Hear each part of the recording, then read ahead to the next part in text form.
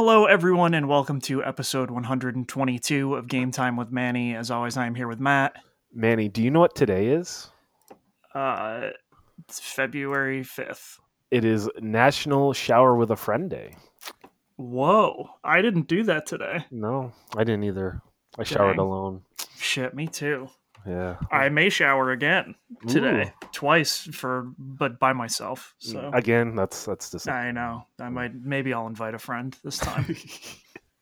It's apparently supposed to be like all about like chlorine in the water or something like that. I don't know, but it's an actual real thing. I mean, if you go Google like National Shower with a Friend Day, it is February 5th, and there's like a whole message behind it. So Well, when I searched National S, it was National Sonic the Hedgehog Day. Who came up first? So people are looking into that.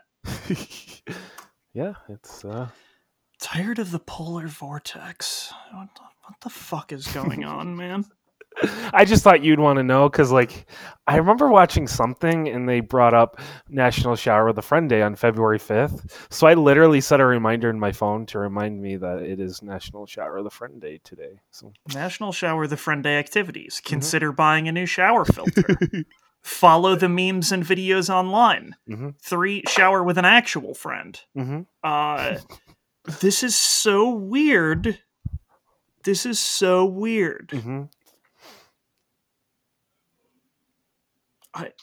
Okay. I just thought you'd want to know.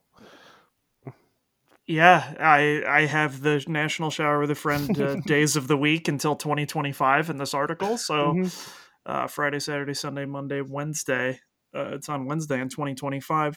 I'll keep that in mind. You know, for next year, February 5th is on a Saturday. Sure, it'll be easier to get a friend to shower with. I have a few more of these in my phone just to remember. Oh, shit! Like May 8th is National Have a Coke Day. So that's surprise! That's every day. Yeah.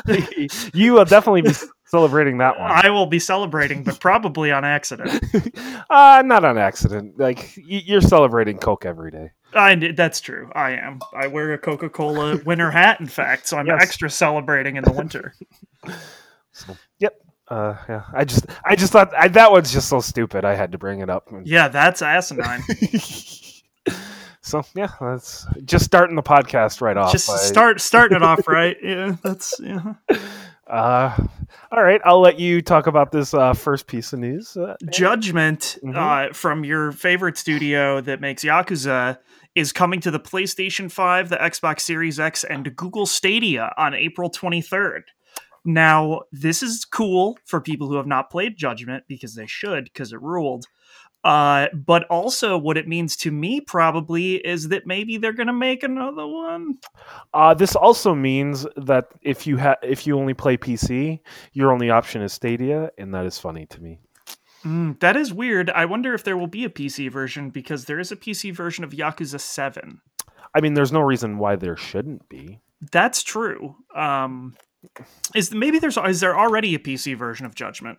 I'm pretty sure no. I'm pretty sure Judgment, the only way to play it will be Stadia for right now. I think it's a Stadia exclusive. Okay, no, it does seem to be coming to PC because in this article it lists PC and Stadia. Okay, so maybe I'm wrong. It is. Nope, I have no idea. We'll never know. Okay.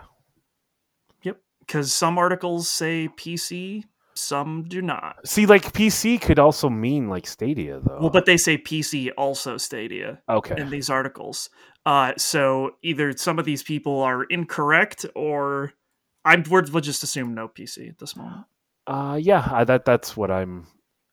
I'm on the Wikipedia page. Is what I usually do. It says PS4, PS5, Stadia, and Xbox Series X. Well, that shit is whack, but that's fine. There's not much that game can really update. Like, obviously, it'll run at 60 frames a second probably, but other than that, they're not going to like up-res the textures or anything. I thought it looked pretty good anyway. No, yeah, but I mean, like, other than that, there's not really anything they're going to do to this other than it'll run faster. But I just hope that means that, like, they are probably gauging interest in a second one. Sure. which I don't know how it sold, but I assume it did fairly well. Pretty well, and the main character is like one of the most famous actors in Japan currently, so that would be cool. Yes, but I don't know if they're gonna base it off Japanese sales. I mean, like, I mean, they usually do. Really? For Yakuza?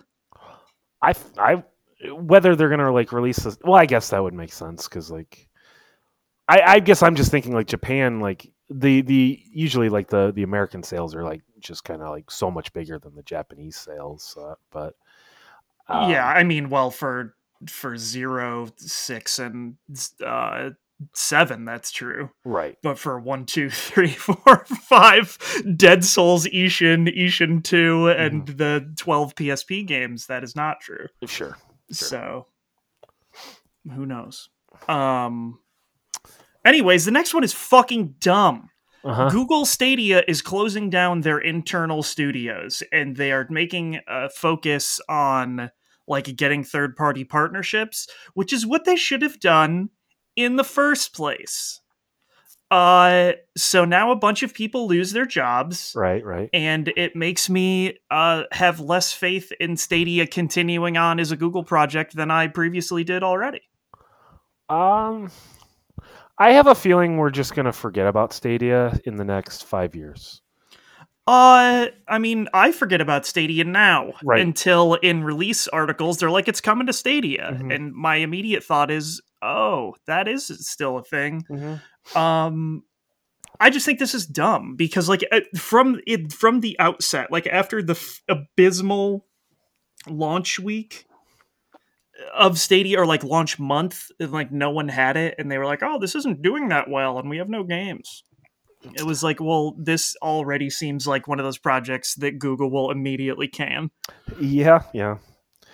I mean, it's really tough to break into games when you have Steam, Nintendo, Xbox, and Sony. I mean, like, pretty much all the bases are covered. I mean, Epic is literally only really kind of making some ground in the PC market because they're giving away free games like every month. Yeah, but like it shouldn't be hard for Google to break in. Like Google could afford development studios. Google could afford to do better with this. Like that's what I think is fucking wild. Well, Google is like they don't try at all.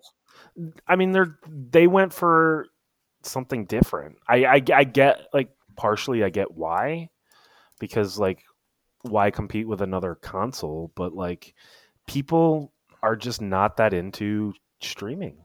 Well, but they don't market it either. No, so like I mean, when you're Google, you have a pretty big marketing budget for this, and you use 0% of it. Like that seems wild to me. I do feel like I see quite a few Stadia commercials. Oh, really? I never see Stadia commercials. Yeah, but like when you're watching YouTube, do you just have like ad block? I do, but I mean, you would think that they would advertise that on Twitch. And you can't block ads on Twitch usually. So I see a lot of ads on Twitch. I see a lot of ads on YouTube, but that's because I just watch them through like the YouTube app on my TV. And that one makes sense because they don't have to pay for that because they own YouTube. Yes. Yeah, I don't know. It just is weird. And like it also doesn't seem like they're like making deals to bring it to Stadia. Not that it's hard for developers to do that. They just have to be like, yes, it's already a PC game. Right. And maybe this judgment is like a Stadia, like they specifically got the rights. Maybe. Like the PC rights. So like maybe this is their way of like, and maybe that's what they're going to start doing is just buy like exclusive rights for a little while.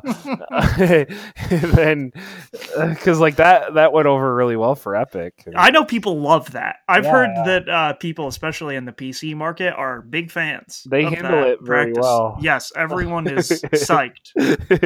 So I don't know what their big plans are, but good luck to Google, I guess. I mean, I don't really care.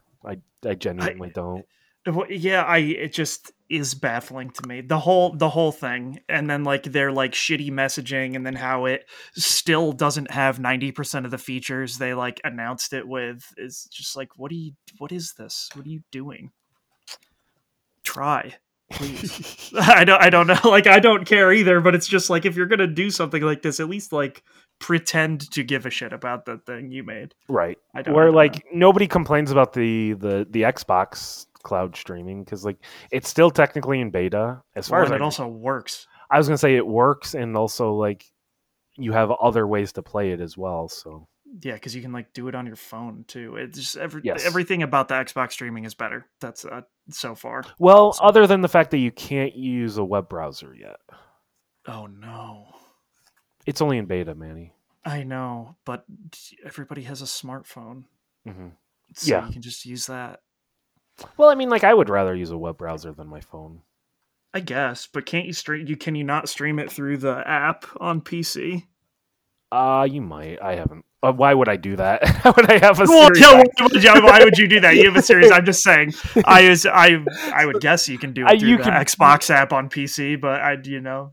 You might be able to. I haven't looked into it because, like, as I said, I have a Series X, so I, I don't know when I would do it, but it's Well, yeah. Also, if I'm already on my PC, I'll just mhm, install it. But yes. like, well, either way, Hmm. Google's dumb. Hmm. That's my hot take. I did get Uh, to try that one game, oh yeah, Immortals Phoenix Rising. Immortal Phoenix Rising. Cool. I didn't have any issues with the Stadia aspect of it. I had The issues. game let you down all on its own. Yeah. I mean, it was fine. The game was fine, and I probably will pick it up at some point. But we're not talking about Stadia now, so we're just. No, but oh my god, all the footage I saw of that game, I could not have been more put off by a game's footage than what was shown there. What do you mean? It's just the Ubisoft open world game. You love those. Yeah, but except with the least funny dialogue I've ever heard in my life, constantly playing at all times. I bet there's worse. I don't know, man. That shit I could not take. I'm not saying it was good. I'm just if you gave me some time, I could probably come up with. Oh, Something. I mean, we could definitely find something, I'm sure. But I'm just saying, like, for a AAA game that's Hmm. coming out of a major studio, that shit was whack. So I don't know. Yeah, and the jokes were weird because like they would be like kids wouldn't understand it. So like Yeah. it's one of those cases where it's like, who's this for? Like who's this? Who is this for? Yeah. But as far as I understand, like the actual game, if you just kind of like those kind of games, like it's actually not bad. So, Mm-hmm. in other news, the God of War PS5, the God of War is getting a PS5 enhancement, and it's out. It was out Wednesday, Yeah, yes, Wednesday, I think. and It's cool. I don't know, the 60 frames a second for God of War on PS5. That's cool. I mean, because they had already put out a patch to like really half-ass it, right. where they unlocked the frame rate, so it wasn't super consistent. So Mm. they locked it at 60 now, I think, and did something else. But that's cool. I mean, if you can just enhance a game and make it slightly better for your console to give people slightly more of a reason to have it, do your thing. Is in God of War, is that on that like PlayStation Plus thing? Yes, it is. So okay, yeah, because it's like this patch is free. Like you don't have to. It doesn't cost anything. You just get the enhancement. So Yeah. which does not surprise me because like Cory Barlog is like actively against all DLC. But also like, it seems like the only reason they charge for Spider-Man is because it is like vastly different. Right. Like it's like actually updates the textures, it does a bunch of stuff, whereas a lot of these free ones are just like, oh man, we just like tweaked the value. Mm-hmm. It's like, okay, that's cool, but yeah, I don't know. Oh, and remember how we've talked about like Spider-Man and how he looks different now? Yes. Peter Parker. I listened to Kind of Funny, and they had like the lead developer on. Mm-hmm. And I guess like the reason why they did it is because it sort of looks more like the voice actor, but in the long run, it's just going to make things a lot easier for them to be able to map his map the facial features and stuff. Yeah, that's what they had said. He looks closer to Yuri Lowenthal, Which I don't know if that's the case, but I guess it does just make things a lot easier for them. Yeah. In the long run. So that was why they made that change. So I don't like it, but that is also weird because why wouldn't you have just done that in the first place? Yeah, I don't know. Because if it's easier, I mean, you would think you would do it at the beginning, but who knows? Yeah, maybe they weren't really taking advantage of facial capture before. I don't know. Yeah, that might be the case. Because I know with Horizon Zero Dawn, they didn't do any facial capture for the actual game, but then when they did DLC, they did facial capture. So, I mean, maybe they're finally getting into doing that. I don't know. Yeah, maybe. And then I want to do this. I'll do mine first, and then we'll Okay. get into the other one. There's a Prince of Persia update, Manny. I don't know if you saw this from Twitter.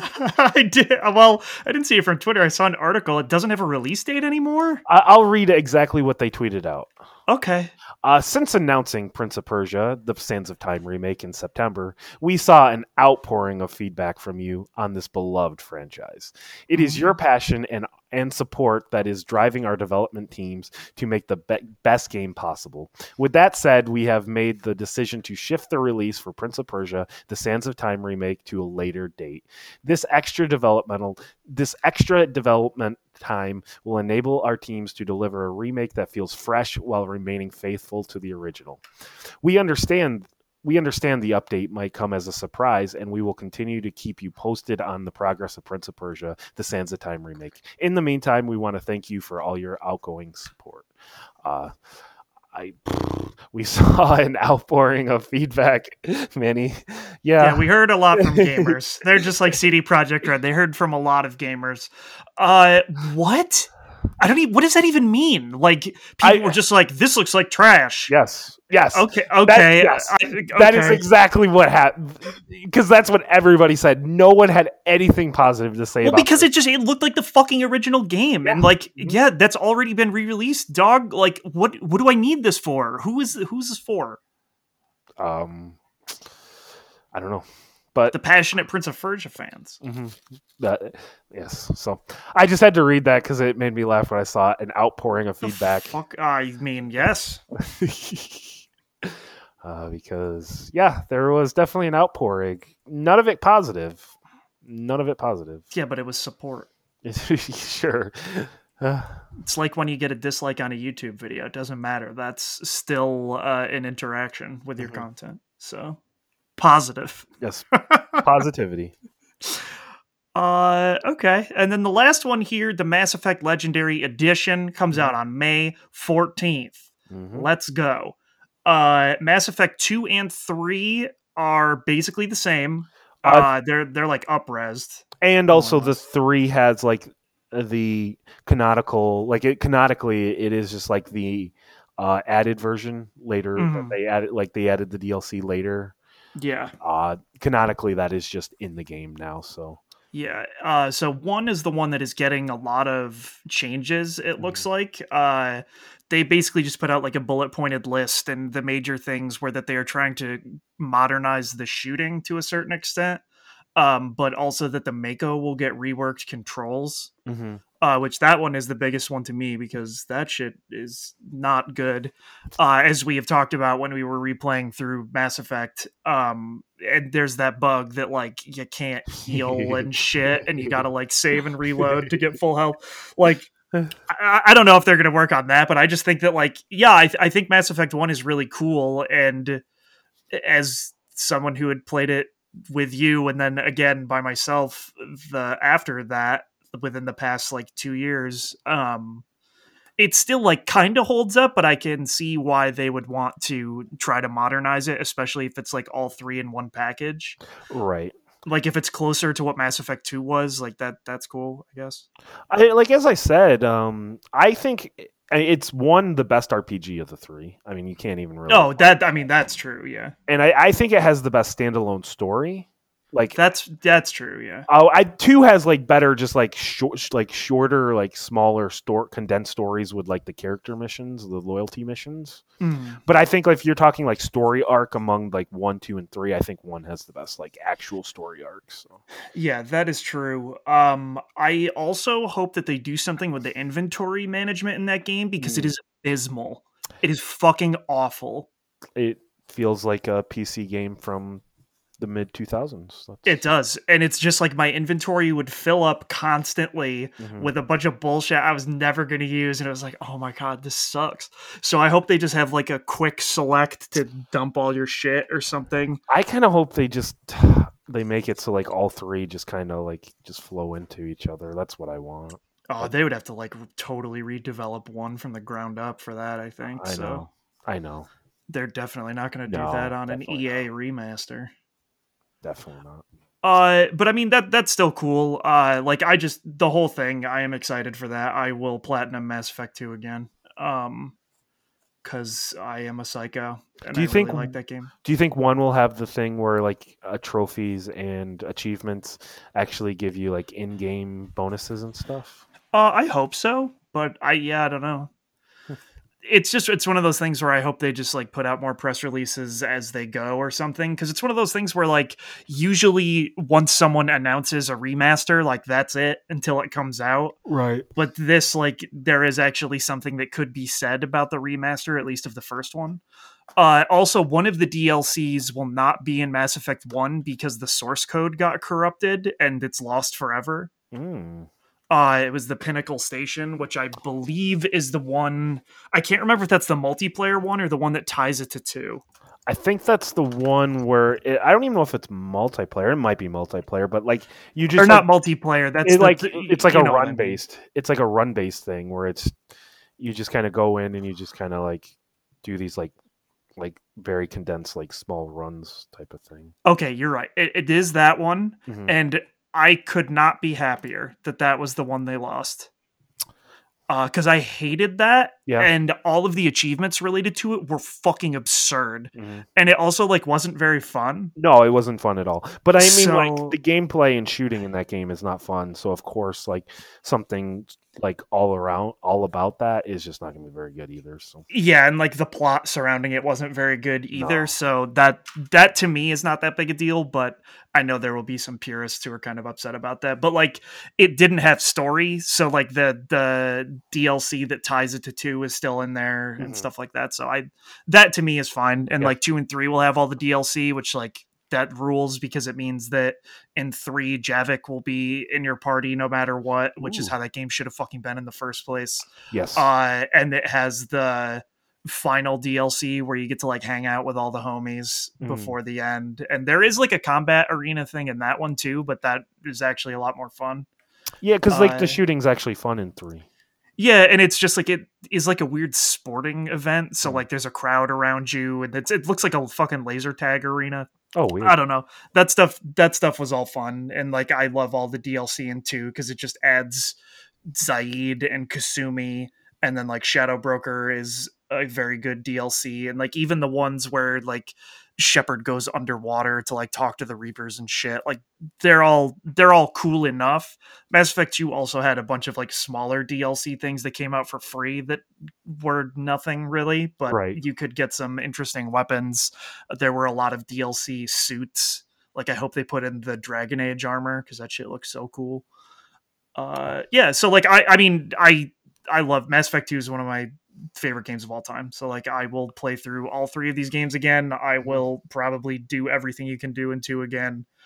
And yeah, I'm just curious to see how they update 1 because out of all of them, that one holds up the least in terms of gameplay. Right. So I don't know. That's cool. If it just has even if they just fix the cover system, like I'm in. What do you mean? You didn't like just like crouching and like maybe you're gonna be in cover? Yeah, or just like running up against a wall and like maybe Shepard will do what he's supposed to. It's so fucking weird. It's so weird playing that because like Gears of War basically like they just solved that problem forever. Moving forward. Everyone was like, oh, this is how you do cover systems. We're just going to copy this. We are just going to shamelessly copy this. And that is basically all you saw for basically that entire generation of consoles is cover-based shooters, just like Gears of War. Yeah, and I mean, that's whatever. Yeah. I think that ended up being fine because it's a good way to solve that problem. Yeah, I'm not complaining. I'm just saying, like, give credit where credit is due. Oh, definitely, yeah. Because if Gears of War didn't happen, I don't know if anyone it definitely wouldn't have gotten solved that quickly. So Mass Effect 2 and 3 would not have been as good of a game. So No, definitely not. Yeah, so that's cool. I'm excited. There is $150 collector's edition that does not come with the game that I am maybe gonna buy. We'll see. that's Because it comes with Shepard's helmet, and it has it's wearable, and has an LED visor, and you can have it be blue for Paragon or red for Renegade, depending on your mood. And that's so dumb that I want it. You can tweet that every day and just be like, my mood for the day. Yeah, exactly. And I think that's so dumb, and I kind of want it, but $150 is a bit much to not even get the game. I hate those collector's editions because it comes with an empty steelbook case. Like, what the fuck? Just put the game in there. Like, I don't know. And it comes with like a fake N7 acceptance letter to the Academy. The part that I actually do think is cool is it comes with 2 really neat art prints that I actually do like, but I don't think that's worth $150. So yeah, that is weird. But Have you can buy that from the BioWare store. Have you bought a lot of collector editions in the past, or would this be one of the first? No, I used to buy a lot, and now my goal is to not ever buy them because they take up space, and I don't use any of it. I have the Super Ultimate Edition of Persona 5 and Persona 5 Royal. Right. I broke my thing for Royal. But I mean, they come with a whole bunch of shit, just like the aesthetic of Persona. But no, I used to buy special editions of games all the time, and it's like I don't even like steelbooks. So then it's like, oh, it always comes with a steelbook, which I don't even want. And then it's like I have all these fucking dumb action figures and shit, and it's like, I'm not going to display these. I don't have anywhere to display them. They just take up space. What? But a wearable helmet, though, probably not worth it. We'll see. Probably not, but I mean, like, because when are you gonna wear that? All the time while I'm playing Mass Effect. Okay, cool. And then you don't even need to wear a mask out in public because I got a helmet on. Great for Christmas, or great, not for Christmas, not Halloween, not Christmas. Nope, I would wear it on Christmas too. Sure. Great for all holidays. Great for all holidays. Fireworks on July 4th. You get Yeah, I would buy an N7 hoodie from their store too, and I'll just be like, "It's me, Shepard," and I'll say, "This is my favorite Christmas cookie on the Citadel." Yeah, it'll be a good time for you. So it will be. So yeah, that's all we really got for the news. There was one other thing that I didn't look into that much, but Kowloon Knights bought like 900 studios, including Gearbox.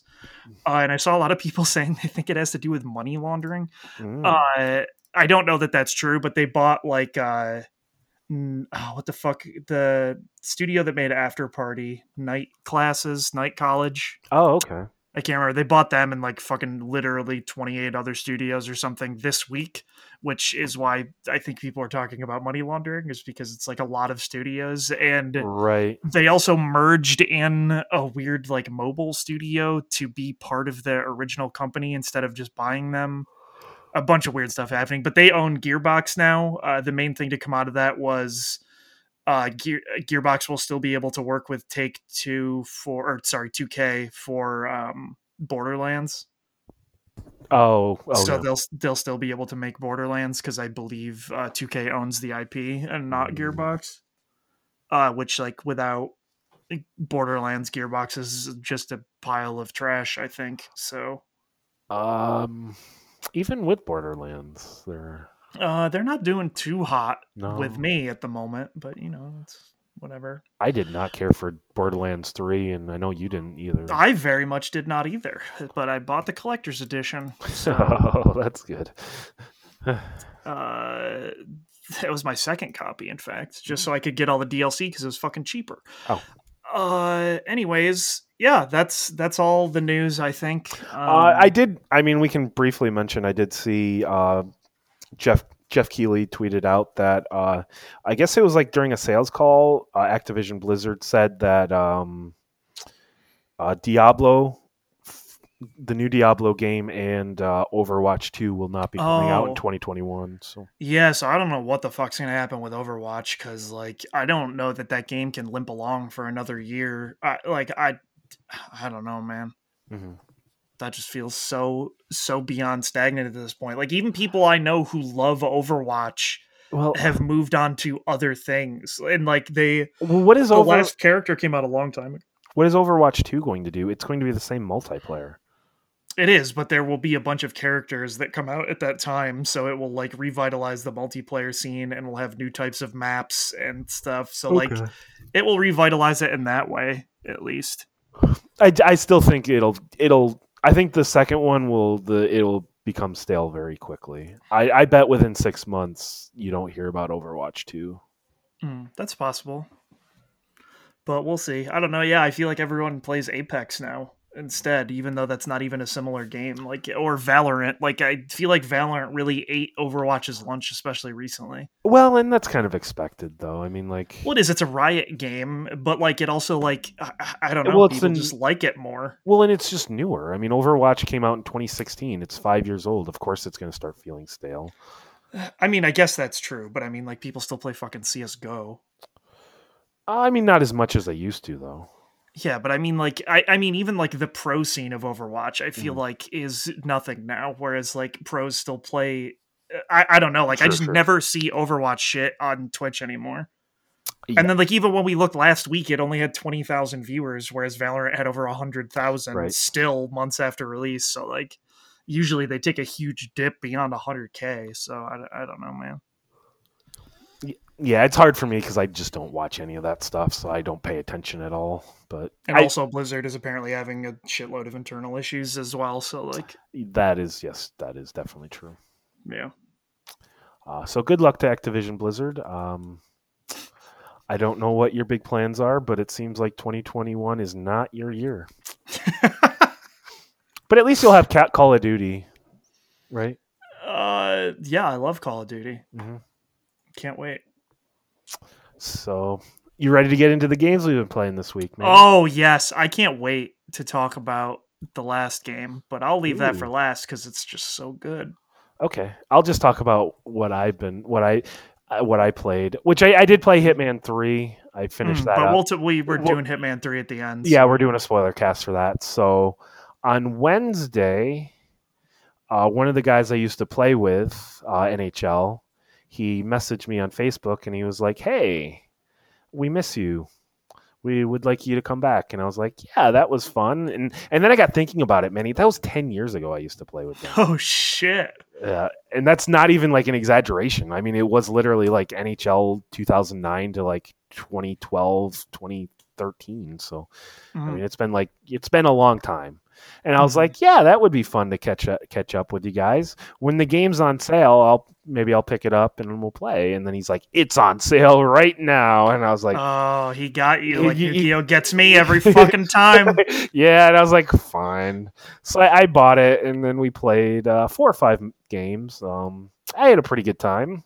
We didn't win at all, but you know, it was fun. I just did the EA SHL, which is where you just kind of like you pick a position and then you just play that position. Because like that's just like the fun mode, I think. Because like everyone, like there's one person, he's just like the dedicated center for that game, and you know, like I'm the dedicated right winger for the game, and you know, someone's the defenseman or whatever. So. And I did fairly well, actually, for not playing any competitive NHL for several years. So I had 6 goals and 5 assists in 4 games. So I did all right. And I'll probably play it some here and there. I told them, I was like, guys, I'm old. I can't play this like every night like I used to. So I also just don't have any interest in playing it every night. But yeah, I'll probably keep playing it. It was fun enough, I guess. I didn't actively hate it, so that's a positive experience, right? So, yeah, I would say NHL 21 was okay, but this is coming from a guy who hasn't bought NHL in a couple of years, so I didn't feel bad buying this one. Yeah. Why don't you tell me about Cyber Shadow, Manny? So I've been in a weird place with games recently where I've just been playing Hitman 3 mainly and playing Genshin Impact, and no games are really grabbing me, or like nothing I really want to play is coming out. So I decided I had to play things to talk about on the podcast. And so Cyber Shadow came out a week ago, I think, and it is It was published by Yacht Club Games, the people that do Shovel Knight. I Okay. apologize because I can't think of the name of the actual developer, but Shovel Knight was apparently so successful. I have it pulled up here. It's Mechanical Head Studios. Okay, because they apparently Shovel Knight was so successful, Yacht Club was like, we'll publish games now. Mm-hmm. It's like, okay, that's cool if you're going to do that for indie games. Sorry, my cat is headbutting the back of my head right now, so it's a little distracting. Yeah, so I don't know that I like Cyber Shadow. I'm in a really weird place with it. I played it for like an hour and a half today, and I got to chapter 4, and I think there's 10 chapters, and it's supposed to be like original Ninja Gaiden on the NES, so it has like the 8-bit graphics, and you're a little ninja guy. But like, I don't know if it's fun. Oh, didn't something come out like a year or two ago that was just like that as well? The Messenger did, but it's a lot different than this. Oh, is it? Okay. Yeah, so the Messenger was more going for like some weird shit where like the plot twist as it goes. I won't spoil the plot twist of the Messenger, but either way, like it had unique mechanics to it, whereas like Cyber Shadow is very straight, just like Ninja Gaiden, but like trying to be not quite as punishingly difficult as the original Ninja Gaiden is known to be. So it's basically just like you're a ninja and you push a button to slash. Like you can't even crouch, which I think is bizarre.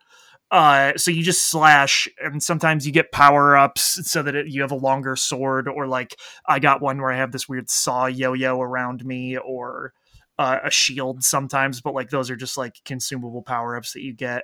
And each major boss you get a new ninja ability that uses some of your magic. So right now I have 3. One is I can throw a shuriken. One is I can like throw fireballs in the air. And the last one is I can like do a weird plunging attack to break through things on the floor. And none of them really like add that much to it. So it's basically just like the kind of platforming that I couldn't stand in old Castlevania games, where like you have an insane knockback on hit, and then you fall down a pit and die in one hit. Oh. But it's not like as annoying as it is in Castlevania. It's not anywhere near as bad as it is in the original Ninja Gaiden, where it's like the most punishing bullshit on the entirety of this earth. So it's like in some weird middle ground where like I don't know that I'm enjoying it, and it seems like people who really like original Ninja Gaiden are like, oh, this is too easy. But I haven't seen a whole lot of impressions. The reviews were kind of like middling, like 70s, I think, usually across the board. And it has like an interesting enough story. Like you are in a weird cryogenic pod and it's in the future. The beginning cutscene explains nothing. Basically just like a bomb goes off and then there are a bunch of robots. I have learned a little bit more about it, and like your ninja clan was partnered with this weird Dr. Wily type guy whose name I can't remember at the moment. And he ended up like going crazy and then betraying your clan and making a bunch of killer robots, and now he's trying to kill all of the remaining ninjas and steal their power so he can make himself stronger.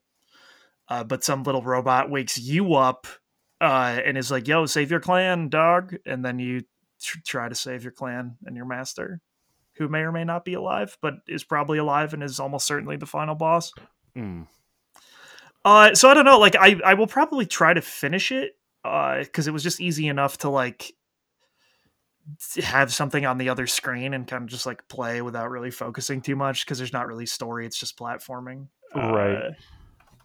And I also had a weird thing where it wouldn't let me use my PlayStation controller wired in. Like it knew a PlayStation controller was plugged in because it changed all the button prompts, but it just wouldn't work. And so then I use the PlayStation controller wirelessly, which then makes it think it's a 360 controller, and then that worked totally fine. So I don't know. That's weird because I play Genshin with a PS4 controller plugged in. I play everything that way. So that seems very strange that it wouldn't work. And it's a platformer, so I wanted to use that D-pad specifically. Yeah, that's what I like. If I'm playing a platformer, I usually prefer playing on my PlayStation for that exact reason. Yeah. How many hours do you think you're in? Like an hour and a half, 2 hours. Okay. And I bet it's probably like 6 hours long. It's 6-7 hours long. Yeah, it's on Game Pass. Is so it? I was actually going to buy it on PS5, but then I saw it was on Game Pass, and I was like, okay. So that's cool. So if anyone wants to give it a shot, Mhm. I just like, it's one of those things where it's so weird. Like, I don't know if I'm having fun or not. Like, sometimes I'm like, oh, this is cool, and I like the music, and then other times I'm like, oh, I hate the way the enemies hit me and I Mm. fall, because that's just something that's kind of become antiquated in platformers and like doesn't happen anymore, really. So it's just Right. weird. Yeah, it does seem like, because like I played the messenger, but I only played up until about the halfway point, and then I hit this Mhm. boss and I literally couldn't beat it. So Mm. it does seem like that, but at least the messenger had like new abilities that you were getting, and it had some things to keep it interesting. Where Yes. this just seems like a much more simplified version of the messenger. And like, this actually makes me want to play the messenger, which I have on Epic and I think every other platform for free at this point, Mm. because like that world is cool and they told an interesting story, like so much Yes. so that they kickstarted a turn-based RPG. Hmm. And like now that studio is independent and making a turn-based RPG in the same universe as the messenger. So Oh, like, weird. that world is cool, whereas Right. this is like, it's literally like a Nintendo game where it's like, oh, we give you minimal information in the story and it has some strange cutscenes, but it's not like doing anything wild or crazy to make it stand apart. It's just like, oh, we thought Ninja Gaiden was cool, here's a game sort of like it, here you go. It So, seems like you it's know. made by one guy, Oh, that's wild. Good for him then. Arn Hunziker. Hmm. So like it seems like he might have gotten some help with like the music. Yeah, the composer is somebody different, but like the director and designer, it's one guy. So Yeah. I don't know if he has a lot of experience before, but maybe like this is his first game. Which, I mean, if it's his, no, I guess he has done. No, I don't know. I have no idea if he's done anything else or this could be his first. Yeah, I don't know. It's just a weird one because like there have been other games like this, like Mark of the Ninja, and like I said, The Messenger are like Right. similar in that you play as a ninja, but they at least added weird new things to their like gameplay Hmm. to keep it interesting. Whereas this, it's just like, oh, this just feels like an 8-bit Nintendo game, and Right. that is for some people, but I don't know that it's for me, you know. So yeah, that's what I played, but I also played something else, which is the Balan Wonderland demo. Matt, let me tell you about this. A week ago, thought to myself, Balan Wonderland seems weird. Maybe Hmm. when it comes out, I will buy it. And then I played this demo, and I will not be doing that anymore. So people may know Yuji Naka, who is a very famous programmer who used to work at Sega. He did a lot of programming work on the original Sonic, Sonic 2, Sonic 3, Sonic 3 and Knuckles. So good. He does And good work. he does. He was the lead on Phantasy Star Online. Hmm. But then he also made Oh no. Nights into Dreams, which is a shitty garbage dump. Hmm. And I have never liked Nights. And then you know, Knights was like they let him do his thing, and it's like what his vision is, and this feels like that. And boy, I really didn't like Knights. I didn't like when they tried to reboot it on the Wii. I thought the game was awful. This game is fucking. It's something else, dude. Okay, Is it like a 3D platformer? it's a 3D platformer, but let Okay. me ask you these questions. What do you think X does?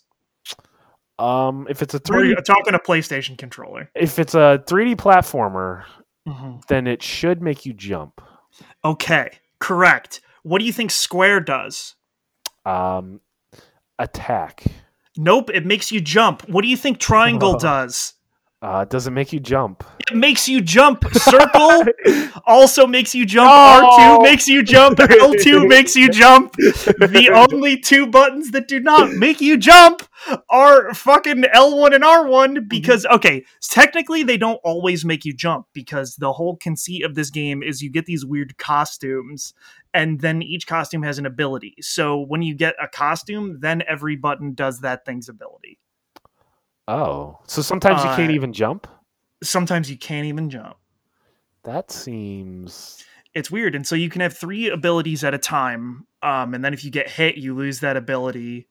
And then you only have the other two, and you go back to the previous checkpoint. Sometimes there are checkpoints where you can like go in and pick the costumes from earlier in the game or whatever. And so like in concept, I looked at this and I remember when it was announced on a Nintendo Direct for the Switch and thought like, this looks terrible graphically, but Yuji Naka usually tries to do weird shit. And so I could be into that.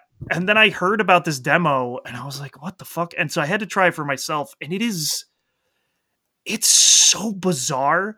But other than that, every button makes you jump, it makes you jump shittily. It feels awful. Like, and the movement, it feels bad. Like there is too much time to take you to get up to full speed, which is then even too slow. And everything is dancing. Everything is dancing, Matt, all the time. There are like these weird animal creatures that are dancing, and then if you get too close to any NPC, they disappear. Oh, no. And so each world, it seems like, is trying to tell a story of a person, and you're trying to help them out. So the first world, which is fully featured in this demo, is about a farmer. And sometimes he'll just be sitting there at normal size. Sometimes he'll be fucking gigantic, like a kaiju, and he'll be dancing around. And you're like, what the fuck is this? And the world warps in a weird way. And there's also this weird effect that looks like someone is touching a touch screen happening on the screen at all times. Like, you know how on some touchscreens, like when you touch it, there'll be like a weird ripple effect, like to let you know you just touched there. Right. That's just like happening constantly at random on the screen. And graphically, it looks like shit. Like it is bad. Like early sub PS2 levels. Like it literally looks like a Sega Saturn game, which is hilarious because Knights, his other famous game, is a fucking Sega Saturn game. Where do you play it on Switch? I played it on the PS5, baby. Oh, no. Yeah, it doesn't have any haptic feedback. I know that was your next question. Does it use the controller to the full extent? And the answer is no, it doesn't. And it's baffling because I bet there were a lot of people who thought like, oh, I'll give this a shot. And then they played the demo and were immediately like, oh, no. So Square could have just not put out this demo, maybe got a lot more sales, but they did bad and put out a demo and it sucks. And I can't tell if parts of this were cut out or not. So like you start and there's like an intro cinematic and you pick a boy or a girl, and I picked the girl and she like walks out of her bedroom in this mansion and a bunch of like maids are like talking shit about her, and then she just like walks out of the mansion and then finds herself in this weird freaky place called Balan Wonderland. And then the guy who I assume is Balan is like this weird Cat in the Hat like figure who looks kind of like Knights, and he just like pulls them into this weird magic mystery world, and there's no explanation, and then you're just like there and they're like, okay, do the stuff. And there's not really much of a tutorial, not that you need one because every button does the same thing. But then like you're collecting these gems. Like, why am I collecting these gems? You're collecting trophies. Why am I collecting these trophies? After the stage, you can feed these gems to these little chicks. Why am I doing that? What does that do for me? Why are you still playing the game is the better question. Well, I beat the demo. I had to beat the demo. Did you? You know? Yeah, I did. I beat it. Because like, so, I feel like you could have been like, okay, I'm 10 minutes into this. I don't ever want to think about this game ever again. No, I had to keep going. And so I beat the first world, and then they give you one level from the fourth world and one level from the sixth world. And I beat those two. And the further you get, the more it sucks. Because like obviously in worlds 4 and 6, there are more platforming challenges with real enemies, and that makes it worse because it feels like shit. And so I don't really know. I don't know what the fuck's going on. But I bet you anything, even though it looks like trash, it will not run right on the Switch, and that will be really funny. Like this game is going to review so poorly. Like it's going to be bottom of the barrel shit, like 40s probably across the board. Like it's bad. Oh, let me get that tweet. We're gonna get a tweet here in a couple weeks. Since announcing Balan Wonderland, no, they're going to put this out. Oh, you think they're going to put this out? I bet it's probably already done. To be honest, isn't it supposed to release next month? Yeah, I think March. Yeah, I don't know. This is the kind of game where like I think it will be basically free very quickly. So I don't know. March. But I just like I need to know if there were parts of the beginning that were cut out, and I need to know if there is anything different about the final product, or if like this is what it is and this is what it feels like, because it feels bad. It's March 26th, and looking at the platforms, it's not coming out to Stadia. Oh, it's shit. I know. Well, it's going right up against the other Hot Switch exclusive that releases on that day, Monster Hunter Rise, and the same day as Kaze and the Wild Mask. So I'm going to say no one should buy Balan Wonderland on March 26th, because holy shit, I can't wait for reviews for this game, because I just want to see people tear it apart. It's insane, and like I don't understand how people keep fucking letting Yuji Naka be the producer on this shit. Like, it is wild. Because like when he was the producer on shit like PSO and like Billy Hatcher, like that's fine. He's the producer on Shadow the Hedgehog. That's terrible. Mm-hmm. But it's just like any game that is like his vision has been not good so far. Like Knights is terrible. I think it's just a terrible game. And then like the sequel to Knights on the Wii, I think is a fucking terrible game. I don't even know if he was part of that. Is this like Nights into Dreams? Is that what? Nights into Dreams is the sweet Sega Saturn game, yeah. I'm not seeing Nights on... Well, Nights into Dreams was 1996. No, I'm saying like you're talking about Nights, and I was just kind of looking, see. I can't even find it under like games that he was a part of. Yeah, so I was wondering if it's Nights into Dreams, or if that's something separate. No, yeah, it is Nights into Dreams, and it is a fucking Garbo game. I think it's terrible. And like, he apparently worked on some of the fun Street Pass games. You don't even want to know what the aggregate score is for Nights into Dreams. Oh, I bet it's pretty high. 89. Yeah, I fucking hate it. I also Jeff Gerstmann of Giant Bomb fucking hates it because it's a bad game. No. There's nothing to the gameplay, and it sucks. So like I bet anyone going back to play Nights into Dreams now hates it as well. So I feel pretty good about that. But yeah, like he worked on the Street Pass games that were DLC, and like those were okay. He worked on Digimon All-Star Rumble for the PS3, which we played. That game sucked shit. Like he also Let's Tap. Remember that game? And I do like Let's Tap. You see, so it's just like he did a bunch of like he programmed and produced on a lot of quintessential Sega games, and then it's just like most Sega games, as they went further along, the worse they got. And it just seems like I don't know, man, like the transition to 3D I think was what really killed a lot of this shit. And it just, I don't know, man. Balan Wonderland, I remember when they announced it in that Nintendo Direct, and I was like, oh, this looks fucking weird. And it looks like Knights. And then I was like, oh, it is Yuji Naka. And then yeah, dude, it sucks. It's so bad. Like I can't even like say something nice about it. It just was very bad. But it was pretty funny when the giant farmer was dancing, and then like he got corrupted by some weird evil tornado, and then you beat the evil tornado, and then he like dances with you even though you're a small child, and then everybody's all happy. It's bizarre, and everybody's dancing all the time. I hope there's context missing from this demo, but I am afraid that there's not.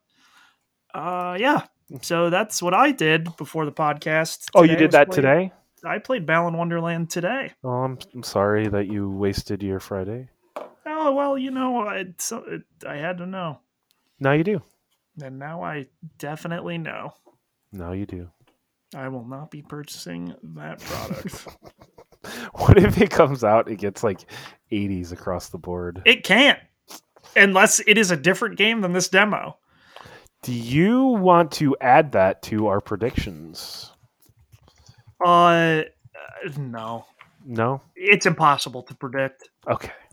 It's impossible because you're gonna have like a little. You're gonna have. Oh, sorry, it's not Balan Wonderland. It's Balan Wonderworld. Wonderworld. Okay. I thought people were misspeaking. Are you sure you don't want to add it? Because like you have a leg up on me because you've actually. No, No. Because it's one of those games where it's so bad that I don't actually know where it would land. Okay. We will not add it to our open critic. This early peek left a lot teased and unsaid, but it's an early preview. So with that said, if this is the manatee, I'm pretty much all in for Balan Wonderland's main event, says whoever played it from Shack News. Who wrote this for Shack News? Did you know Shaq is going to be a wrestler? What the fuck? Yeah, he's gonna wrestle Cody Rhodes at the pay-per-view coming up. TJ Denzer of Shack News says he can't wait to play Balan Wonderland. What the fuck? You should probably warn him and be like, don't. No, he played it already. Hang on. I think Tim Geddes tweeted about it recently. I'm not going to be able to find it, but I think he said, oh, okay, quote, imagine a game where every button does the same thing, and that is jump poorly. And it is from the Kind of Funny Gamescast, which the thumbnail is Balan Wonderland, and it says worst game of 2021 ? Okay, good. So yeah, it sucks. That's what I have to play. I also am still playing Beat Saber and a lot of Hitman, so you know. Do you think Beat Saber is going to be your favorite old game of the year? Possibly, yeah. Or it could be Mass Effect. Ooh. Could be Mass Effect. If they don't fuck it up. Yeah. I mean, I'll just take 2 as a re-release. I don't even care. They could still fuck it up in some way, Manny. I don't know. At worst, it will be the same game. At worst, it just will not run. It'll constantly crash. Okay, but that's like, they can't do that. They can do that. No, they can't. They can do that. Cyberpunk literally did that. Yeah, but that was a new game from scratch. Mm-hmm. So this is all they have to do. At bottom of the barrel, all they could do was just put the PS3 version on a disc. Mm-hmm. Like, if it sucks that bad, I'll just play it on my PS3. So no, you won't. You'll just play it on your PC because you have the PC. I do have the PC version, but it would be easier to play it on the fucking PS3 because of all the weird shit where they didn't have controller support in those games on PC and you have to fucking mod it in. I would argue the easiest would just be pull out your Xbox. Mm-hmm. Because 1 is on Game Pass and 2 and 3 is on the EA Access, which you get EA Access if you have Game Pass. That is true, but it's all already downloaded and all the DLC is installed on 2 and 3 on my PS3. Okay, so then you don't even have to worry about it then. Exactly. Don't have to. So then it would be the easiest. The downside would be you would have to touch a PS3 controller. I wouldn't actually have to. You can plug in a DualShock 4, baby. What about a DS5? Have you tried that? I have not, but either way, I have a DualShock 4 that I could just plug in and use it wired. So that is true. Mm-hmm. Yeah, so I guess with that's all we have been playing. Yes. And I guess I could mention I played the medium for a half hour and went, I'm kind of liking this, and then just didn't play it again. Oh, okay. I as I said, I've just been busy with life right now. Just I'm going to be busy until probably the 16th with just stuff. So. Okay. But yeah, I will move into Hitman 3. We're doing a spoiler cast. Mm-hmm. So how do you want to do this spoiler cast? Do you want to just kind of go like level by level, or? Well, so this will be the world's shortest spoiler cast, yes, quote unquote, yes. because I can tell you the plot of Hitman all 3 right now. Yeah, that would be great because I don't remember 1s and I didn't play 2. Okay. So just to start off, spoilers if people care about the Hitman plot, which it seems like no one but me cares about the Hitman plot. So I'll go over that, and then we can just talk about We can talk about levels and stuff. Because I think Brad was getting into the Hitman plot after 2. He was like, "Okay, I'm really into this now." No, I do like it. I mean, it doesn't like do a lot though, so like that's where it kind of falls apart. There's a double. 3 is mostly story stuff. There's a double cross in 3 though. There is a double cross. That is true. So yeah, in the beginning of Hitman 1, and even in Hitman 2 and 3, because they all use the same tutorial. Right. It is Diana Burnwood, who is a handler for the ICA, which is basically like a secret group of assassins. She finds Agent 47 and brings him to the ICA and says like, okay, we're gonna test him and we're gonna make him an assassin, right? Because she thinks he'd be good at it. And so he excels and does really well at all their tests. And they're like, oh, he might be like too good at this, like, because he has no emotion and he like will always get the shit done. And she's like, no, that's fine. I think it's good. Like, I'll be his handler. It'll be fine. We'll do good work. And so they do that. And basically, like, this also continues on the story of the previous Hitman games, where it's basically just like, yeah, you kill people with Diana Burnwood as your handler. And where the plot really starts to go somewhere is at the end of Hitman 1, where it is the Colorado map, where it's like all of those serial killer people, or like they were like terrorists or whatever. And you have to kill 4 people in that map. At the end, you have to go into a secret bunker where you find out that the person who hired you is trying to kill specific people. So they are like basically using you to take down a shadow organization called oh my god, I've lost the thread in my brain. The fuck is it called? Providence. Providence. Yeah, they're trying to use you to take down Providence, right? Mm-hmm. And so you're like, oh shit, that's crazy, but also they're basically the Illuminati, right? Like people don't think they're real, but the Providence in the Hitman world is like the Illuminati and they control the world or whatever. Yes. And so you find that out and you like then are trying to find the person who hired you basically after that, even though you're still helping them. And then in Hitman 2, you basically track the person who had been using the ICA to do all of these jobs, and that is Lucius Gray. And Lucas Gray, sorry.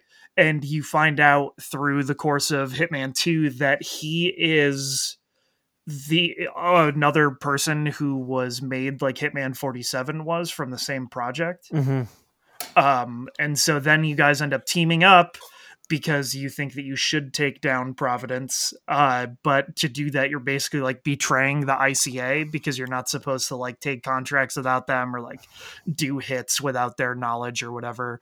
But Diana ends up working with you so that they can basically take down Providence, which then leads to, at the end of Hitman 2, you are supposed to kidnap the Constant, who is basically like the guy who is the leader of Providence, more or less, and he like does all the sweet shadowy stuff behind the scenes. So the final stage of Hitman 2 is buck wild. It's like in this castle on an island, and it's just like this huge Illuminati party, and you kill the people that are there, 2 of the people that are there, and then you have to like escort the Constant away so that you can kidnap him. Mm-hmm. But he like has this weird collar where they could kill him at any time because they're afraid that he's like trying to get too much power or whatever. So even Providence is trying to kill him. Whatever, you escape with him, and then that brings you to the 2 DLC stages of Hitman 2, which is like you are using the Constant to get you access to kill other people from Providence. And then Hitman 3 starts, and you basically still have the Constant, but he's trying to turn Diana Burnwood against you. Okay. which you would have seen these parts now, but Right. he's trying to turn her against you, which like the game makes you think is like maybe happening, maybe not, whatever. And then I think it's at the end of the second stage, he escapes, and basically then the ICA has found out where you are, the group that you technically work for, and they then come after you. So then you are basically trying to still kill the people from Providence while also going against the ICA because they want to kill you for some reason. And at the end of the second map, your partner, Lucas Gray, is killed. And then 47 wants revenge, but he can't get a hold of Diana Burnwood. So you work with the handler that Lucas Gray was working with. And that Berlin level, you go against the ICA, which actually I really like that level. You go against the ICA, and then you go to China, and basically you're trying to work your way up to figuring out if Diana betrayed you or not. And the game makes it seem like she did, because she is basically in line to become the next constant for Providence. But her double plan is that she is going to do that and then take down Providence from the inside. Yes. And then in the second to last stage, she uses 47 to do that, basically. And then at the end, she basically what she does is she gets 47 captured. Yes. And then put on the train, which is the very last stage. Yes, so that he can kill the Constant, basically. Yes. So then you're basically put in the same area as the Constant. So then you're able to just kind of go in and kill the Constants. Yes. Did you kill him? Yes. I did not. I made him forget. How did you make him forget? There is the briefcase that has the serum in it that he tries to have you take, but you just pick it up and you stab him in the neck with it. And then he doesn't remember who he is, but that still counts as winning. So then he just doesn't know anything. Which I guess like that. I mean, that you're supposed to do that a few different times, anyways. I assume. Yeah. But yeah, I mean, and then there's the stuff that they go through in between where it's like, yeah, Hitman, Agent 47. He was basically part of this experimental thing from this doctor who his name I can never remember, Ortmeyer, I believe his name was. Yeah, I think so. And they gave them basically the serum that would make them have no emotions so that they could be the perfect killers, but like it didn't go correctly. And you find out that 47 and Lucas were able to escape the facility, but 47 gave himself up so that Lucas could actually get out. Okay. In Hitman 2. So then like 47 regains his memories of all that stuff over the course of Hitman 2. Now there's a reference to like Sorry About Your Family to like what was that about? Oh, so 47 killed Diana Burnwood's family. Okay, I kind of got that feeling. So the whole thing was the reason she was doing any of this and wanted to go against Providence was because she wanted to find out who killed her family because her parents were involved in Providence, I guess. And then they showed the scene where her parents die once, and then the next time they show it, it's 47 who killed them. Right. And she like knew that and like sort of figured it out. Yeah. Okay. Yeah. So yeah, there's a lot of stuff that happens in Hitman 2. And it's really weird because for the first game, they were owned by Square, and those cutscenes are fully animated and look incredible. Then for 2, they had gone independent and got WB to publish it, and so all the cutscenes were like stop motion like comic scenes. Okay. And then for 3, they self-published, and so they had fully animated cutscenes again, but they're not as good as the ones from the first game. And so it's just really weird where like each one has a different style of cutscene. Yeah. And I still think that's fucking bizarre. But the first one still has the best like animated cutscenes. Because they were just able to pay a fuckload of money to have a studio do that, I'm sure. Yeah, I'm sure.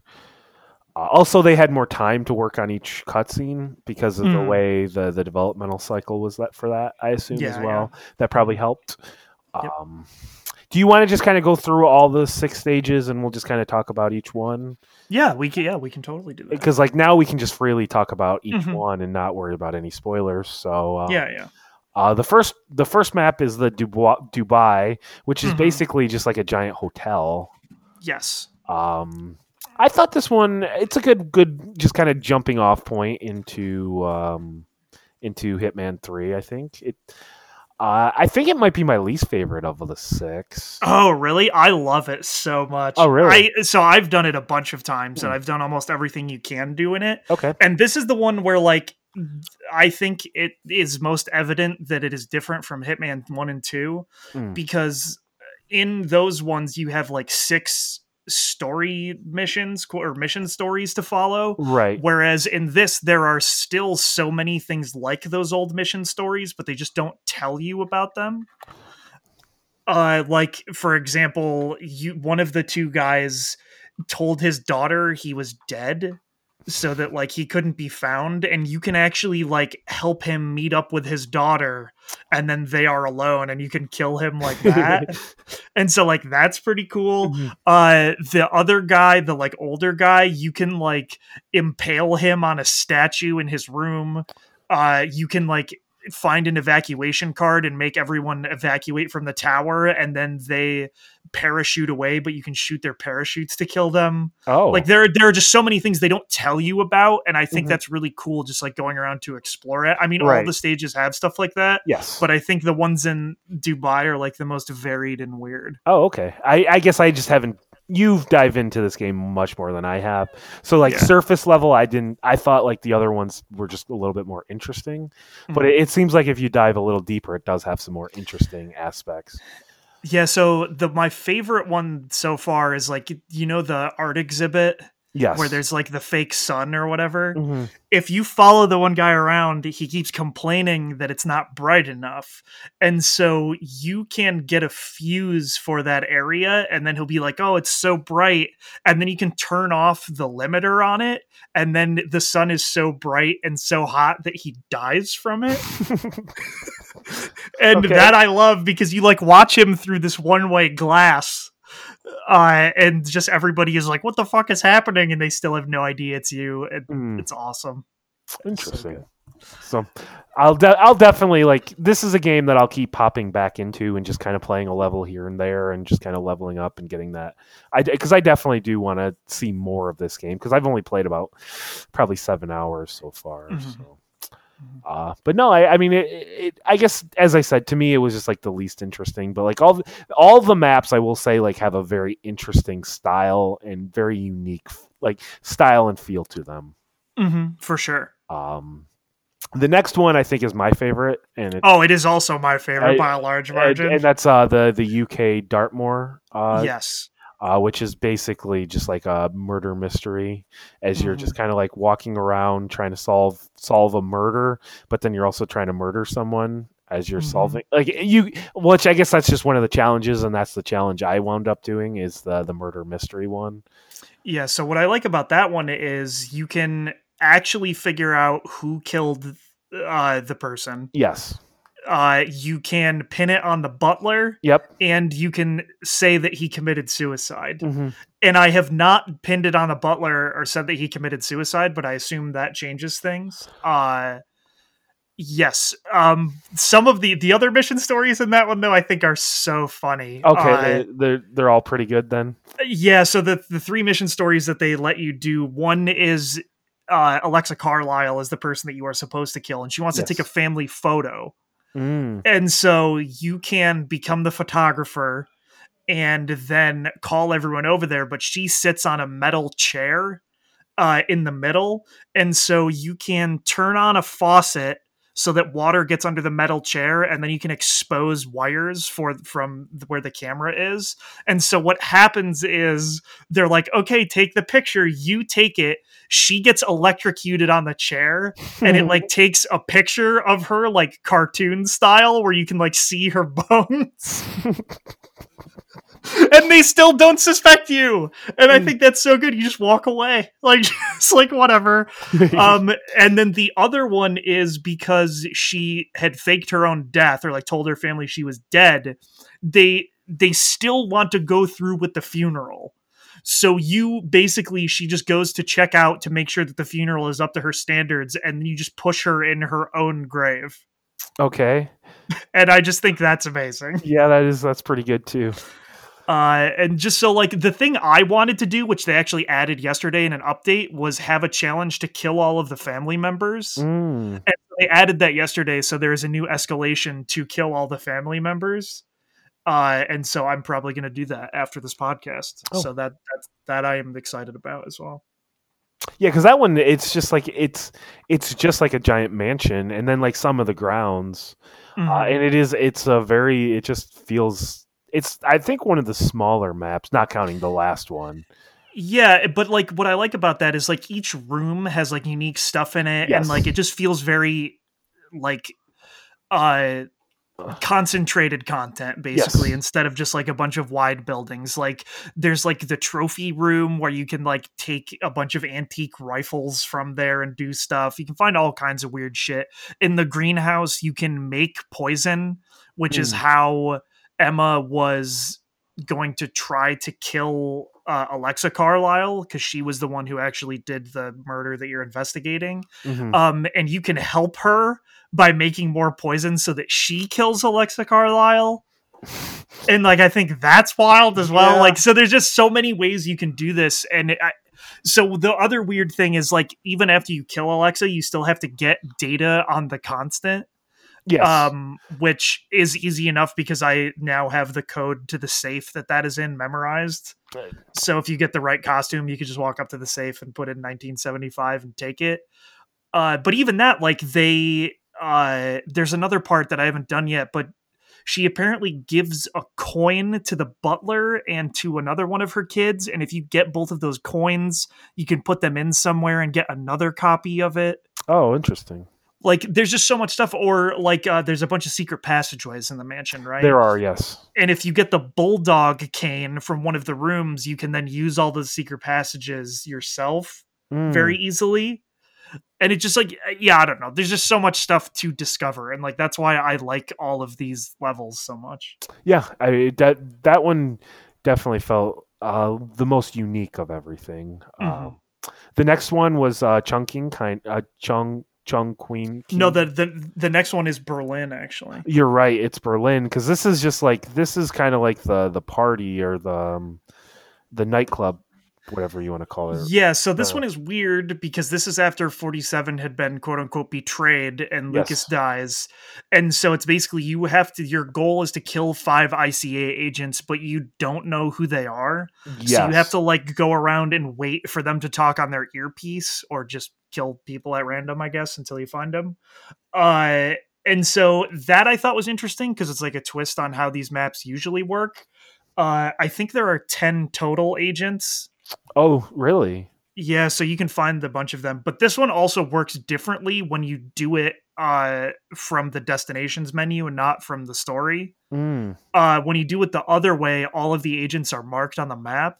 So you know where they are, and so that way you can do more of the challenges. Do more of the challenges and stuff. And the challenges of this one are fucking wild because like it is a huge like club playing EDM music. So there's like a DJ set going on, but then outside of that there's like a garage where a biker gang is like packing drugs. Yeah, they have like a whole drugs operation, which makes sense. It would be right next to the club because I assume they're probably going to the club and selling there. But yeah, you can become the DJ and like control the music. There is this weird tree up top that you can like set on fire, and then it will like catch the agents on fire. But there are so many weird things in this one. This is one of the ones that I did not as many times, just because I didn't realize that it was different if you did it the non-story way. Okay, yeah, that does make me like more likely to go back and replay this one again, because like otherwise, like it just feel like I was walking around aimlessly just trying to like, find people. Yeah, so like it marks specific people, and there are easier ways and like events to take out specific people. So. Okay. So they just did something different for the story, but like for the actual, like if you want to play Hitman, they did a better job. So that has me a little bit more excited for the game for like this level then. Okay. And so then the next one is Chongqing China, which the only reason I know how to say that is because I've been playing Genshin Impact, which is a Chinese game, and QI is a chi sound in Chinese for some reason. And I know you So really like this that. one because it's all neon. Oh, it's so sick. And this map is wild too because I think there are 2 buildings I never even went into It's huge. in it. It's huge. So like there is basically you are trying to get into Like a secret facility. an ICA facility. So that you can basically erase your existence from the ICA database. Right. And it's just so weird because it's like it's being hidden inside a restaurant. So like it's so funny because so many things in this fucking game are so stupid. It's not really in the restaurant. It was in the I thought I had to go into like the storage units.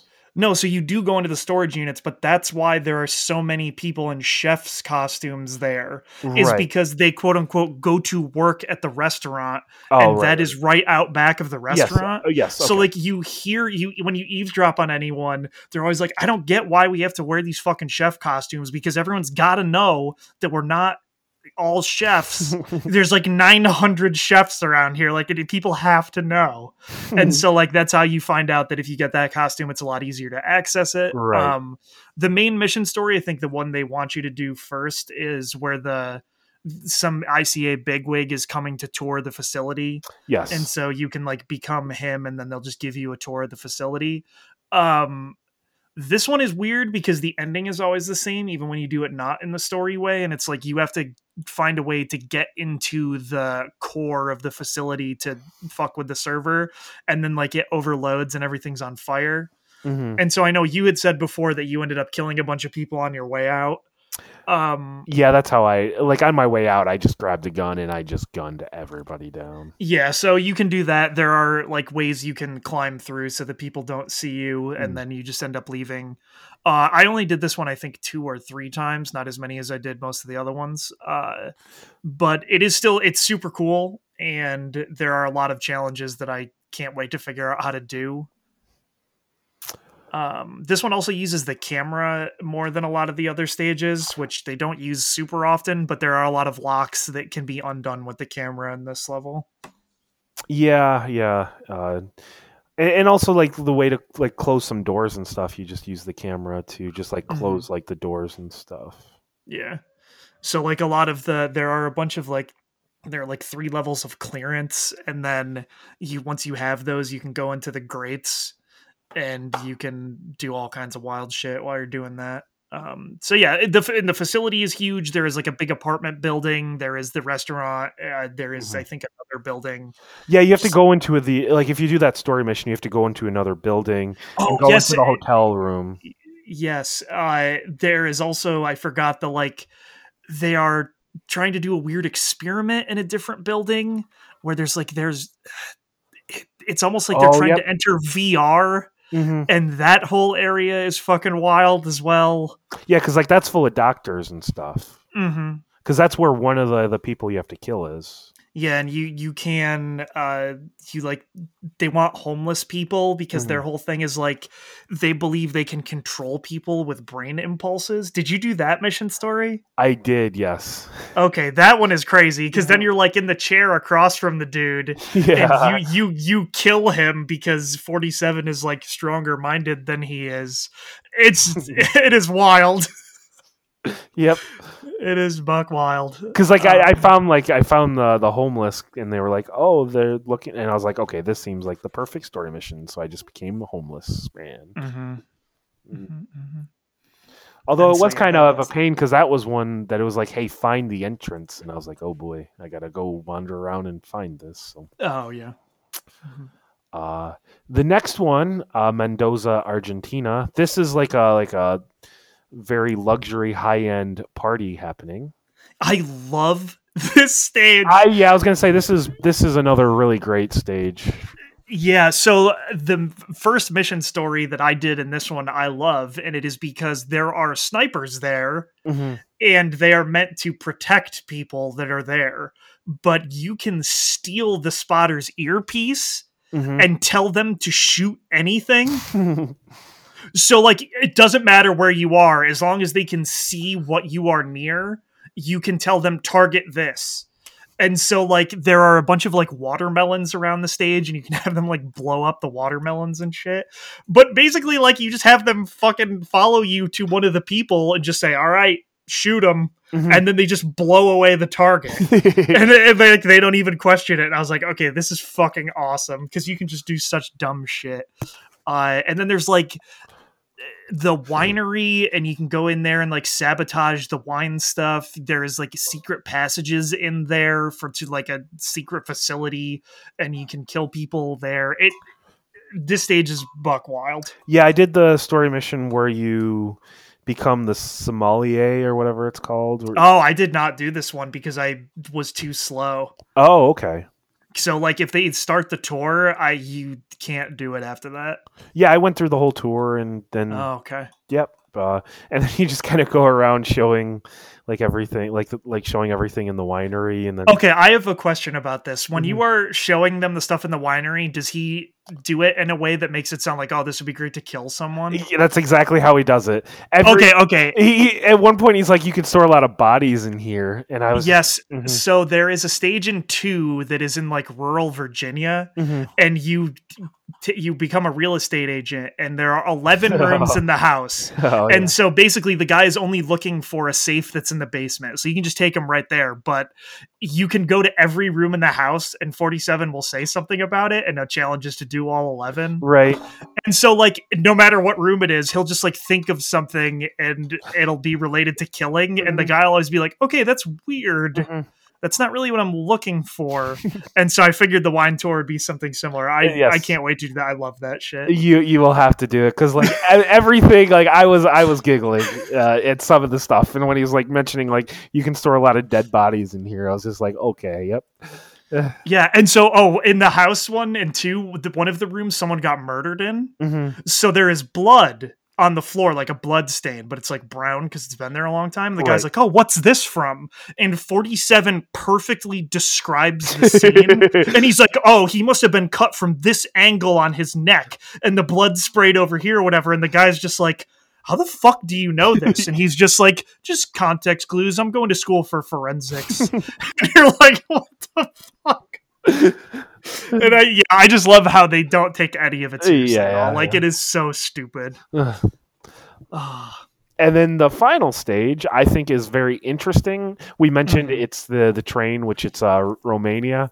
And you're just kind of like, it's very linear. You're going from point A to point B, and you're just trying to sneak your way through and like get to the end. But like I unfortunately, like none of the costumes are that great for just kind of sneaking around, and you do have to kind of kill. But I mean, it's purposely designed that way as well, I think. So, but I don't know if you did this, but I was constantly like hopping out the windows and then climbing on top, and then just kind of like sneaking my way through that way. Yeah, so that's what I did. But you can also, because these stages have like Dark Souls style shortcuts that you can open to make things easier. There are a couple that you can open in that stage to make it a lot easier, but also like, I climbed out the windows because that's just easier. Right. But if you take out guys, you can get keys to just walk right through, but then sometimes people in the cars will recognize you, so it's just easier to go the other way. Right. I saw a lot of people say they don't like this stage just because of how linear it is, and it like goes against what the rest of this franchise is. But like because of what it is, like in the conclusion of the story, quote unquote, I think it works for that. I also like it. Just you have to be good at it. Like I don't know, like you can there's definitely paths to sneak all the way through. Like this was the first mission where I actually got Silent Assassin because I did not kill anyone and no one saw me either. And so like that I think is really cool because it was like, oh, this is a stage where it's like the path to do that is very clear. Right. So I like that, and it doesn't have as much mastery as all the other stages have 20 levels of mastery. This one only has 5. This one is not made to replay a ton. No, so like I think if I replayed it one more time, I would complete all the challenges, right? Or most of them, because I still technically have never killed the target. Because like it's weird if you go into the challenges, it'll say target 0 out of 1 because I did not. But right. It's just strange. Yeah, so I don't know. I just like that stage, and it's one of those things where because Hitman 1 and 2 are also in it for me, and like I have all that progress and can bring things in, I think it's so cool that it is basically now just like one big game. Yeah, it is. And like I am going through and trying to do as many challenges as I can on the stages to get mastery, because the elusive targets are going to start coming out in a couple weeks, and I want to try to do those. Mm-hmm. And like the escalations on stages I had never tried to do, and I find those to be very interesting. And now I like this game so much that I actually paid the extra $35 to get the collector's edition, because for some reason the escalations in 3, you can't play a lot of them unless you buy that. And now they are also adding escalations to that every month. So at the end of February, there's an escalation on the train, except the rewards you get are ninja costumes and a katana. So basically, you literally look like Storm Shadow and the other ninja from G.I. Joe. And so, like, there are specifically missions where you use those costumes to, like, ninja people to death, and that's fucking tight. And so I was like, I'll pay $35 to do the rest of this stuff, especially if they're going to keep releasing more to it each month. Right. And they have said that they're not going to do new DLC stages, but they are going to try to do some of the stuff like they did with 1 and 2, where they repurpose and redo a lot of the stages that already exist. So like in 1, they redo Sapienza and make it a movie set. Like they're gonna do that kind of stuff for these. So like I'm in for that, and I still didn't do the bonus campaign for Hitman 1 that a lot of people say is very good. I did not do any of the bonus missions for Hitman 2, and I also did not do the second DLC stage. So like there is still so much new content I could do, but then outside of that, like just finding the challenges I find to be really fun. Being like, oh, how can I make it so that I kill both of them underneath the chandelier? Or how can I make sure I kill them all with ninjas throwing stars?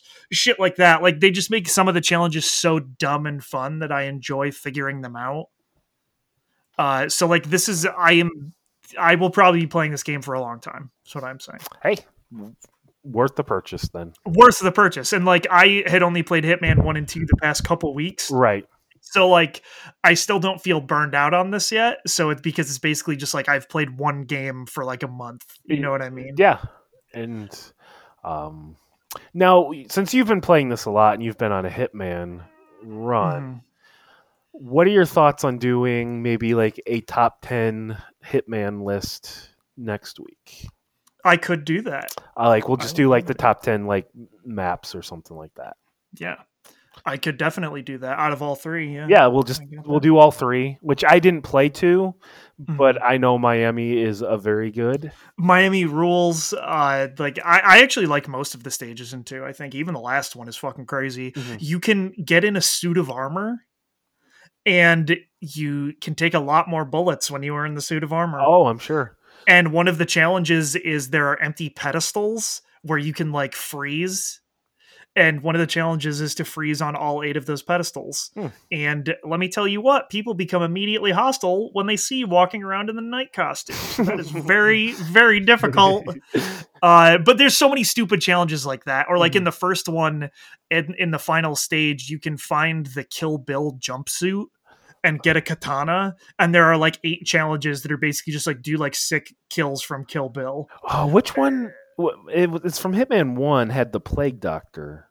Yes. I can't remember which stage that was. I think it's Sapienza. But yeah, like that is awesome as well. I killed a bunch of people as the Plague Doctor. Yeah. Like there are just so many fucking stupid things. One of the other kills that I really liked in Dubai in Hitman 3 is I did find the explosive golf ball. But it was really hard to get the guy down there. So I figured out that he is trying to get work done in his room. And so if you turn on the vacuum outside of his room enough, he'll be like, I told you guys to fucking keep quiet. God damn it. And then he'll leave and go down to his study. Mhm. And if you keep turning on the radio, he will fucking freak out and say, I can't work under these conditions. I'm going to play golf. And then you fucking tee up the explosive golf ball and he smashes it and dies. And I was like, that was just a fun thing to figure out. Like that I thought was really cool. The one thing I cannot find is you can escape in the helicopter on Dubai, and I don't know where the helicopter key is. But I can't find it. I have made myself the pilot before, but he does not have the key, so that's weird. But yeah, there's a bunch of dumb shit like that, and like I definitely didn't go back and play a lot of the Hitman 2 stages very many times. So like, there's still so much stuff I could figure out in those. Right. Yeah, it's just weird. And like the more mastery you get, the more dumb shit you unlock. Like I have a fucking gold bar that I can bring with me on missions to chuck at people. I have a literal Napoleon Bonaparte bomb. It's just like a little Napoleon, and you can kill people with that. You can get a whole bunch of those ducks. I have used the banana to great effect because you can just put that down like a mine and they'll slip on it. And I love that. Yeah, I don't know, man. And even now that I have gotten like better at it and have figured out how to do some of the stuff, like I can bring sniper rifles with me into stages and like do shit like that if you find like a good vantage point and things like that. There are just so many ways to do things, and I just like the creativity it allows, I guess. I mean, that's the whole point of the game. I mean, that's the whole point of the game, which is why I didn't really like them as much before, is because it's just like, I don't know, it didn't feel as freeform as this does. I think the technology is finally caught up to everything, you know? Yeah. And so, like, because of how much I like these games, it makes me so excited for their James Bond game. Oh, yeah. Because, like, just think about, like, the stupid fucking gadgets that James Bond has. Like, it could be so fun. And just, like, going on, like, dumbass spy missions and using a laser watch or an explosive pen, which you can also get in Hitman. Like, just stuff like that. There is so much cool stuff that they could do with that game, and I don't know. Like, yeah, I'm gonna try to do a lot of the escalations to see if I can unlock other dumb shit, and like I'm gonna keep playing. So. Yeah, and I definitely, as I said, I'll probably play it like once or twice a week. I just yeah. So far, my game of the year 2021, because it's the only new 2021 game I've played. That's not true. I played Balan Wonderland. Oh fuck, I played Cyber Shadow. I played Cyber Shadow. Damn. Well, it's still the game of the year at this point. Well, you haven't finished Cyber Shadow, so it doesn't count yet, right? That's true. I have not yet. But either way, I think I like Hitman a lot more than Cyber Shadow. But yeah, I don't know. Like I am upset that I did not play Hitman 1 and 2 when they came out. Is my takeaway from this. It seems like it's worked out because it's been perfect to just play all three in the same month, though. Yeah, I mean that definitely is true, but I just feel bad because it was like I would have supported IO. Are you happy in retrospect that it won Giant Bomb's Game of the year it came out? Oh yeah, definitely. Hitman 1 did. Yeah, and I loved watching all the Giant Bomb content for that. They are doing a lot of Hitman 3 content, which I also love. Vinny is doing a new feature where he tries to beat all of Hitman 3 in under an hour. Okay. Yeah. And so he just goes in so loud, and I like that. And now they have changed it to the Hitmazing race, where he races Brad to try to see who can do it in under an hour. So far, they only did the first 3 stages, and they're like trying to like talk to each other about it, and then they're going to go for a full race after that. But Vinny also believes that they can then race through Hitman 1 and 2 in the same way. So it's just, I don't know. I love watching people play Hitman, and I love playing it. So like it's just so much fun. I don't know. It's so stupid that like I have a lot of fun with it. And like I even ended up liking the story quite a bit, even though it's just like a stupid like, oh no, the Illuminati are bad and we're killing them and we're a hitman. But I don't know, like I came to think like I like 47 as a character. I think his backstory is interesting. Not that they give that much to that in these games. It's like just enough for me to be like, oh, I am interested in this and want to see where it's going. And then at the end of this game, they like set it up so that he is technically still a hitman and working with Diana. So there could be more in the future, but IO specifically had said that they are going to take a break because they are working on James Bond, Right. Mm-hmm. And I bet they'll make another new IP after James Bond. I don't think they'll go right back to Hitman. So, yeah, probably not. Which hopefully they don't make Kane and Lynch 3. That would be odd. Yeah. Mm-hmm. So yeah, I don't know. That's what I've got at least about Hitman. I don't know how much more I have to say. No, I think that is probably a good place to stop. And then, as I said, so now just start thinking about your favorite Hitman levels. Mm-hmm. Which there's only probably 18 to 20. Yeah, 6 per game plus 2 DLC. So 20 total. Mm-hmm. So yeah, definitely enough to make a top 10 list. So yeah, definitely. I'm guessing Colorado will not be on either of our lists. Oh man, it's such a bummer. That map has such cool story revelations, and then everything else about it is just like, I don't like this. Mm-hmm. Yeah. Not all of them are going to be great though. I think that's the only stage that I didn't like though. So. Yeah. I can't say anything negative about any of the stages in 3. Yeah. So, yeah. So I think that'll probably do it for this episode. Mm-hmm. Unless you have anything you'd like to say. No, I think that's gonna do it. As always, the theme song is Sting Operation by the band Anamanaguchi. Excellent chiptune band. You should check them out. But we will catch you guys next week. Peace out.